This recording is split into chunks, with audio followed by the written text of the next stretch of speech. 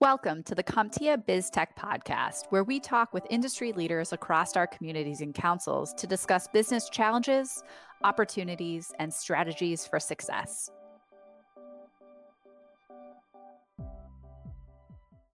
All right, so I love historical fiction and books about historical fiction, and the Middle Ages in particular have always been particularly fascinating for me. And one of the series that I've really enjoyed is Ken Follett's series that started with The Pillars of the Earth. And The Pillars of the Earth, a large part of it deals with building of these beautiful ornate cathedrals with their flying buttresses and amazing architecture, and just describing the technical skills required and the processes involved in building things like that. Another story that's in there that was amazing to me was they had to build a bridge kind of connecting two big pieces of land, and it was over a raging river, and how they figured out how to get pillars built to support these bridges and concrete to cure and all that in the middle of a raging waterway. It's just fascinating to me. And a part of that for these tradesmen and craftsmen back in the day were apprenticeships. It was a big part of how they got things done, was having these young people that come up as apprentices and learn the trades and the crafts. And that's how they kind of made their way in the industry, if you will. Now, in those days, an apprenticeship would start, when a person was 10 or 12 years old, and usually their parents would sign an indenture agreement with a craftsman and then ship them off to live. And the craftsman would get labor from these apprentices, and I think like a stonemason or a blacksmith or a carpenter, in exchange for training and for meals and for lodging. And this would last until they were 21 years old, and they had kind of graduated into the trade and started to earn a paycheck on their own. So very, very fascinating. And an interesting little tidbit here that I learned as I was kind of researching this is the word indenture itself refers to the practice of putting two copies of a contract together, two pieces of paper flat together, and then tearing or indenting notches in both copies of that apprenticeship agreement so that they are identical tears. And then you give one to each party, and that way the, couldn't be changed unilaterally. It was early blockchain. I was going to say, exactly. Yes. Blockchain before we had that idea. I thought I would have done that with blockchain, but yeah, that's exactly. Yeah, exactly. It was, it's very much an early use of blockchain. So yeah, that's great. So my name is Gary Bixler. I am the Vice President of Global Member Communities here at CompTIA, and this is your BizTech Podcast, brought to you as always by our CompTIA communities. And I want to say to start, if you're not a member already of one of our CompTIA communities, we'd love to have you join us. You can learn more at connect.comptia.org. Now, typically, I'm only doing the intro for one of these podcasts and then handing off to one of our community leaders. But today, I get the privilege of leading the discussion myself, and I'm really looking forward to it. So let's dive in. Now, we've come a long way since those medieval times, and the needs for skilled craftsmen have evolved from stonemasons building cathedrals, although we still need those skills and appreciate those skills, but they've evolved to kind of more modern trades, and now things like managing our tech infrastructure and building cloud business applications and implementing cybersecurity strategies. So as we, the other thing that kind of comes into play here is we've changed our view recently in particular of kind of the path that a young person would take to get into these technical workforces, and the realization that maybe the traditional four-year college, with crippling student loans may not be the best path for everyone. And so the interest in things like apprenticeships or internships is really starting to grow. And for us, it's interesting to note that as we're discussing this, April is National Internship Awareness Month. So to help us better understand and explore this growing opportunity, I'd like to welcome in two very special guests for our discussion today. The first one I'll introduce is Amy Cardell. Amy is Vice President of our Strategic Workforce Relationships at CompTIA. Say hello, Amy. Hi, nice to be here. Thanks for having me, Gary. Great to have you. And then we also are very fortunate to have Charles Eaton. Charles is the CEO of our Creating IT Futures organization and Executive Vice President of Social Innovation at CompTIA. Charles, welcome in. Thanks, Gary. All right, so to get us started, I started thinking about wow, did I actually have an internship as I was coming up? I started my career as an engineer, and I actually had to dust off the memories a little bit, but I actually did serve as an intern for one semester for a defense contractor here in Austin, Texas, where I'm sitting today. And honestly, the most interesting thing I can remember about that is I got to play with this really high-powered computer system that had this CAD program on it that you could just infinitely, it seemed, kind of draw smaller and smaller things and then zoom in. You could draw like whole worlds and kind of build these. And it just was fascinating for me. And it got me really interested in computer systems and software, which, probably played a key role in my journey, which ended up kind of taking me down the software development and computer science path. So that was my experience. Charles, Amy, what were your experiences as you kind of started your journeys? Well, I'll take it at first, Amy. I was lucky when I was a kid. We lived overseas. My dad was a diplomat. And so I got started working at 13, which in the US, I wouldn't have had probably the same kind of opportunity. So I don't think of exactly internships. I was working in mail rooms in embassies, but it got me that flavor. And I think that's what's so important about internships. It gives you the flavor of what it's like to actually work, what it's like to show up every day, be responsible to other people and accountable. And I got to meet Secretary of State at the time when he came by. We were in Malaysia and he visited, right? So it gives you a sense of some level of importance, even though I was the lowest rung of the lowest rung inside the embassy. And then when I ended up getting, into college, I had to do work study as part of my financial aid package. And I'd say that was like an internship, but boy, it did the opposite of what you want most internships to do. And I think the data says that when college kids have an internship, they often end up working for the company, or at least in that field is highly likely. I worked in the English department at my university and, administrative. And I thought I wanted to be an English professor, right? I thought that's going into college. That seemed like a great thing. Then I saw the politics, how hard it was to find new things to write about in this field, especially in critical literary theory. And it just kind of made me think, I'm going to go out into the business world and see what I can do in that after I graduate. So that was my experience with, semi internships, but work opportunity when I was young. And I think that's really what this is about. Yeah. Speaking of indentured servitude, you started young. So I did, but I earned money, right? And it was just a nice thing to have a little bit of pocket money. I actually started my own business in high school because I couldn't work in the embassy or the consulate in Hong Kong. And so I started my own business, and that's how I was able to make money all through high school. Great. That's great. What a great start. Amy, what about you? What's your story?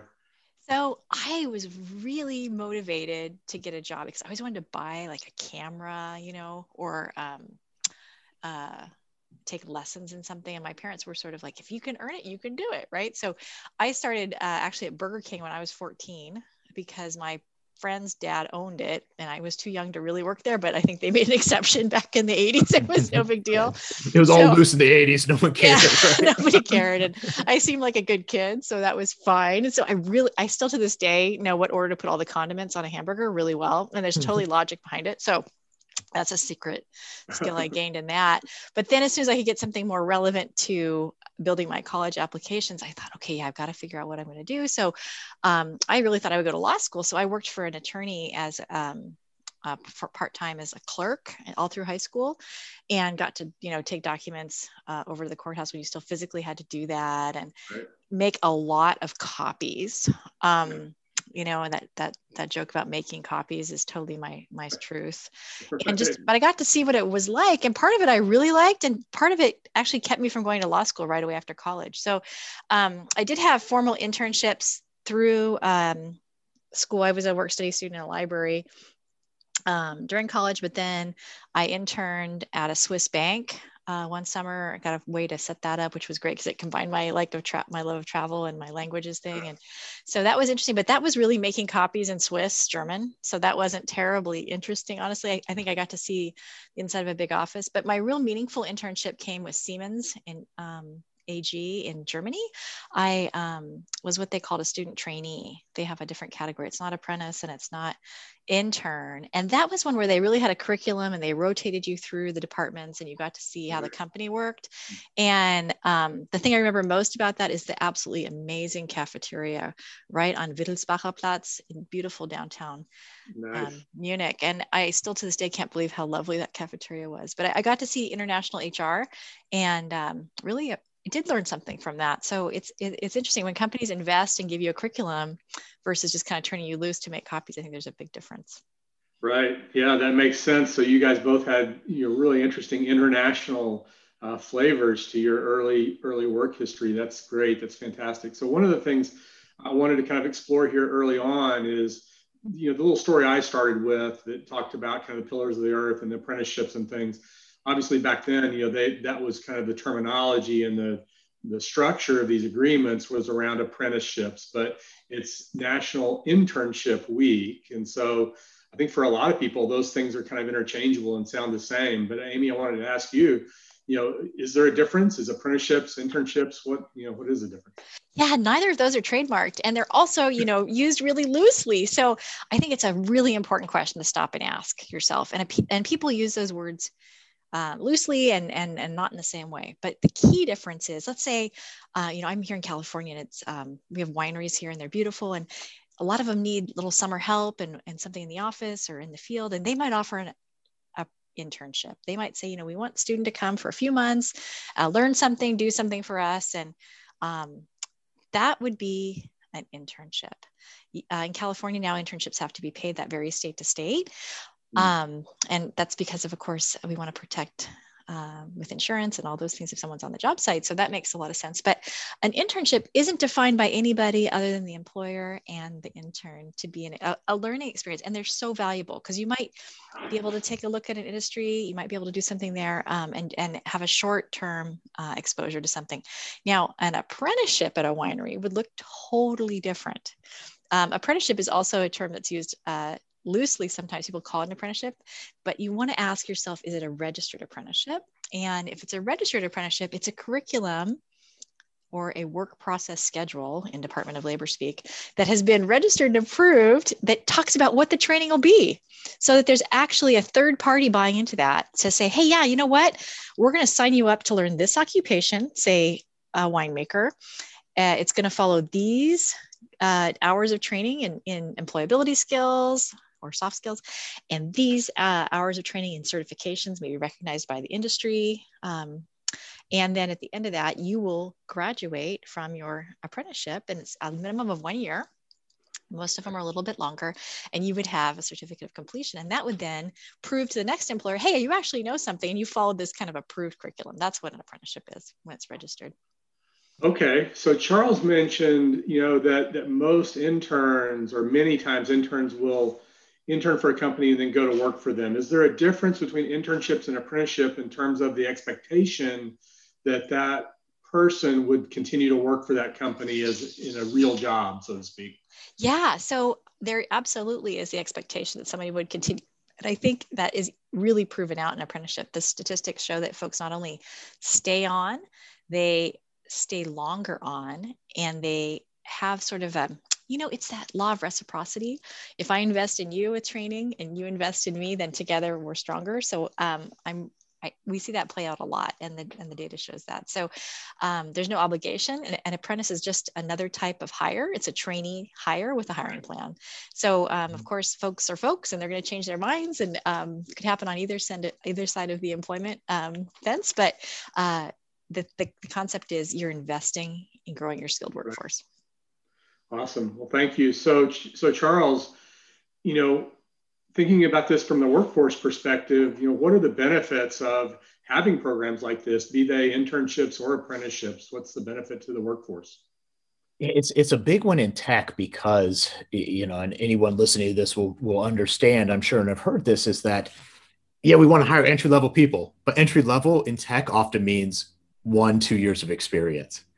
And so how does that person get that experience? And, there are some industries, some systems where, it's a pretty well understood. Like when I came out of college, I was hired by a department store chain to be a buyer. They had a long training process, and I think it had gotten shorter, but you used to have to go to a store. You had all these things that were well understood that they're going to do. In tech, it's a lot about, okay, what do you know? Are you ready for this job? Here's all the things you have to do. And so I think the employers are less likely to hire entry-level people who truly have no experience. So we've got to bridge that gap. And it's especially important when we're trying to create diversity, because a lot of people are going through training programs now who are people of color, who are women, right? We're seeing large numbers, some of our good partners, and including our own programs, we're seeing, more people of color than not in these programs. So where are they going to get this experience, right? We're training from the beginning. And that's where we see these internships and apprenticeships as that way of saying, hey, look, I have a certification. I can prove I know something. Let me show you I can do it. And it's the try before you buy concept, or as Amy said, really is this commitment to someone's training. When they're apprentice, you're expecting that they aren't going to move as fast. But in tech, apprenticeships are going to be very quick, as Amy will talk about soon here. Yeah, that's great. And so specifically for someone that's looking for, to gain a CompTIA certification, for instance, this is going to be valuable for them in that kind of journey to kind of achieve that certification, to get kind of that hands-on, experience and approach, as opposed to just sitting in a dark room with a book. Yeah. It's hard to know. A while back when we created the IT Ready training program, right, for people who are out of work, I wanted to take A+, right? So I'm not an IT person in that sense. I work in the industry. I'm adjacent in that sense. So I studied for A+. And, I read the books, I did all the flashcards I could on my phone, and I was able to pass, I think barely. And boy, I just knew at that point, I didn't even own a Windows machine. I had only Macs. So I had to go out and buy one. A+. You were a paper. Yeah, really, right. And I had to go and find, get a PC, because none of these things I was working on and learning were actually, I could, the terminology wasn't in there. So I think it makes such a difference when someone's on the job and is getting just a little bit like, oh, this is what Active Directory actually does. I understand this. I understand why I'm, setting up these permissions and, all those things, that just as many labs as you could do. And boy, I can tell you the CompTIA labs that we have now are so great, right? Light years beyond what was out there a number of years ago. So, but still there's no exchanging some hands-on experience in that sense. Absolutely. I totally agree with you there.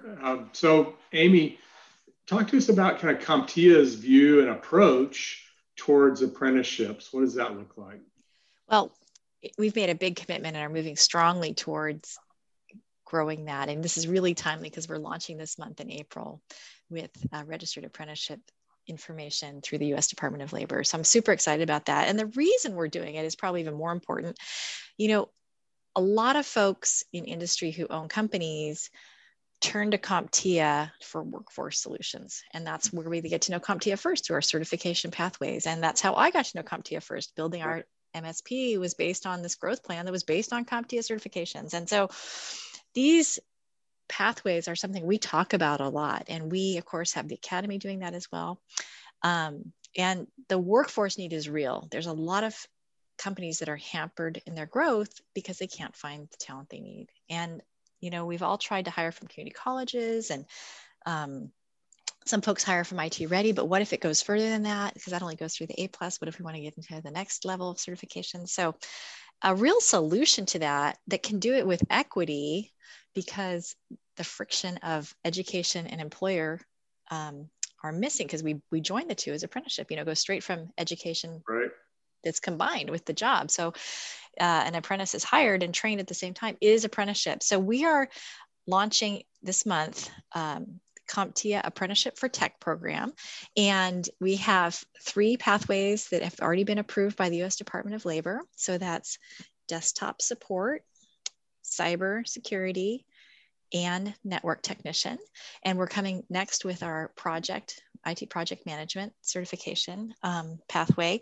And those are registered occupations. Now, what we've done is become a national guideline standard. So those are registered. You can pick those up, and we're sharing them open source style across the country. Employers can run with those, community colleges can run with those, nonprofits can run with those to create a curriculum for those pathways. And those are the 3 most in demand pathways. And they can tweak them. We can be flexible, 20% with the curriculum, but it's already approved as a pathway. And then we're saying, these are the competencies you need. That's that work process schedule I talked about. That's the plan. Right. And we're providing implementation support so they can register their program really easily and create this program to create their own workforce. I've done that in my own company. I'm real passionate about it. We have 6 apprentices that I've personally hired and grown in a small MSP of just 24 people. Over the last 3 years, we've had 6, and it's been a fantastic earn, learn, and grow opportunity that can attract a different technician. And because obviously going to school for 4 years to retool yourself, especially in the middle of a pandemic and all the disruption we've had, is just not a great option. So this workforce pathway is proven, and there's been pockets of success with it, but the Department of Labor has charged us with this contract to expand it. So we're real eager to talk to any company who wants to look at this as investing in their services. And we can partner different organizations together to make a cohort and pool them together if they're smaller, or we can build something inside a company if they're bigger too. What a great way to grow your team. I mean, honestly, that's fantastic. So if you're an individual out there that's kind of looking for this path, how would an individual find and get into an apprenticeship? Yeah, that's a great question. So I have kids in that age of college and high school. And so of course their friends all ask the same question. And I send them to apprenticeship.gov. That's apprenticeship.gov. And that's the U.S. Department of Labor website that lists all sorts of apprenticeships. You can see, if you're interested in that winery job I was talking about, there's probably something for you there too. But I'm recruiting you to tech, right? So we're going to have you come to our CompTIA website where we'll have information soon. We're focusing on building out the program side, but we're also taking names of students and connecting those. So there's at CompTIA.org under training, there's launching in the middle of the month, there'll be an apprenticeship drop down as well. And you can get information there on the program if you're an employer, and there'll be an interest form for you to fill in. And there's also a place if you're an apprentice for more information. We really want to connect those 2 sides of the house. There's programs in lots of places. And it's a lot more efficient pathway to a job for an apprentice than a 4-year degree in so many ways. But the key thing is really the ROI for the employer, because it starts with the job. And if it doesn't make sense for the business, that's not going to be a long-term sustainable solution. And it does. So people can get more information about that there too. Right. Very good. And we're recording this the first week of April, but it'll be a few weeks from now before people are actually listening to this. So as they're listening, that information will probably already be up on that website, on CompTIA.org. So go look for that under that training section.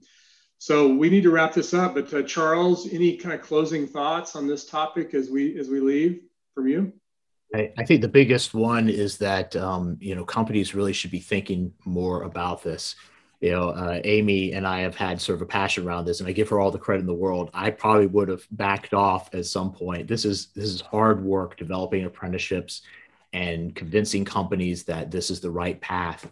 But she's living this every day. And like she said, in her company before joining us, she was doing this, and they still are. And I think, the benefits she saw or the benefits companies will see. They just have to give it a shot. Just listen a little bit. Amy has made it so easy. It's not some complicated thing with so much paperwork, right? We're trying to streamline this and be an intermediary to get this happening in a way that a company says, yeah, this makes a lot of sense. There's some wage issues that are very positive for companies, right? In terms of when someone's during the apprenticeship. So there's some benefits there. I want to see this happen in IT because, again, the trades have owned that concept for so long, but there's so much of a trade-like experience working in tech that, we can translate as definitely steps, right? That's what people don't know. It's like, I'm going to get stuck at desktop support. It's like, no, you're networking, security, servers, DevOps. I mean, there's so many places to go. We have people who learn coding afterwards and they found that was their passion, right? So, I think that's really, for me, the story is, you got to give this a shot. Just take a listen. We've got a great team working on it, and just give them 30 minutes of your time. Right. Wow. Well, yeah, what a great way to start the journey. And I'm excited that CompTIA is stepped up and taken such an active role in this. And Amy, the work that you're doing with the Department of Labor is fantastic. So really excited to see these opportunities build and, help our future technology workforce. So thank you both for being here today and being a part of our BizTech podcast. And we look forward to seeing the success of the apprenticeship programs going forward. Thanks so much, Gary. We're looking for a win-win, something that really helps a company. At the same time, it helps someone get into tech and helps our industry solve the skills gap. Absolutely. All right. Thank you so much. Everyone have a great day. Thanks.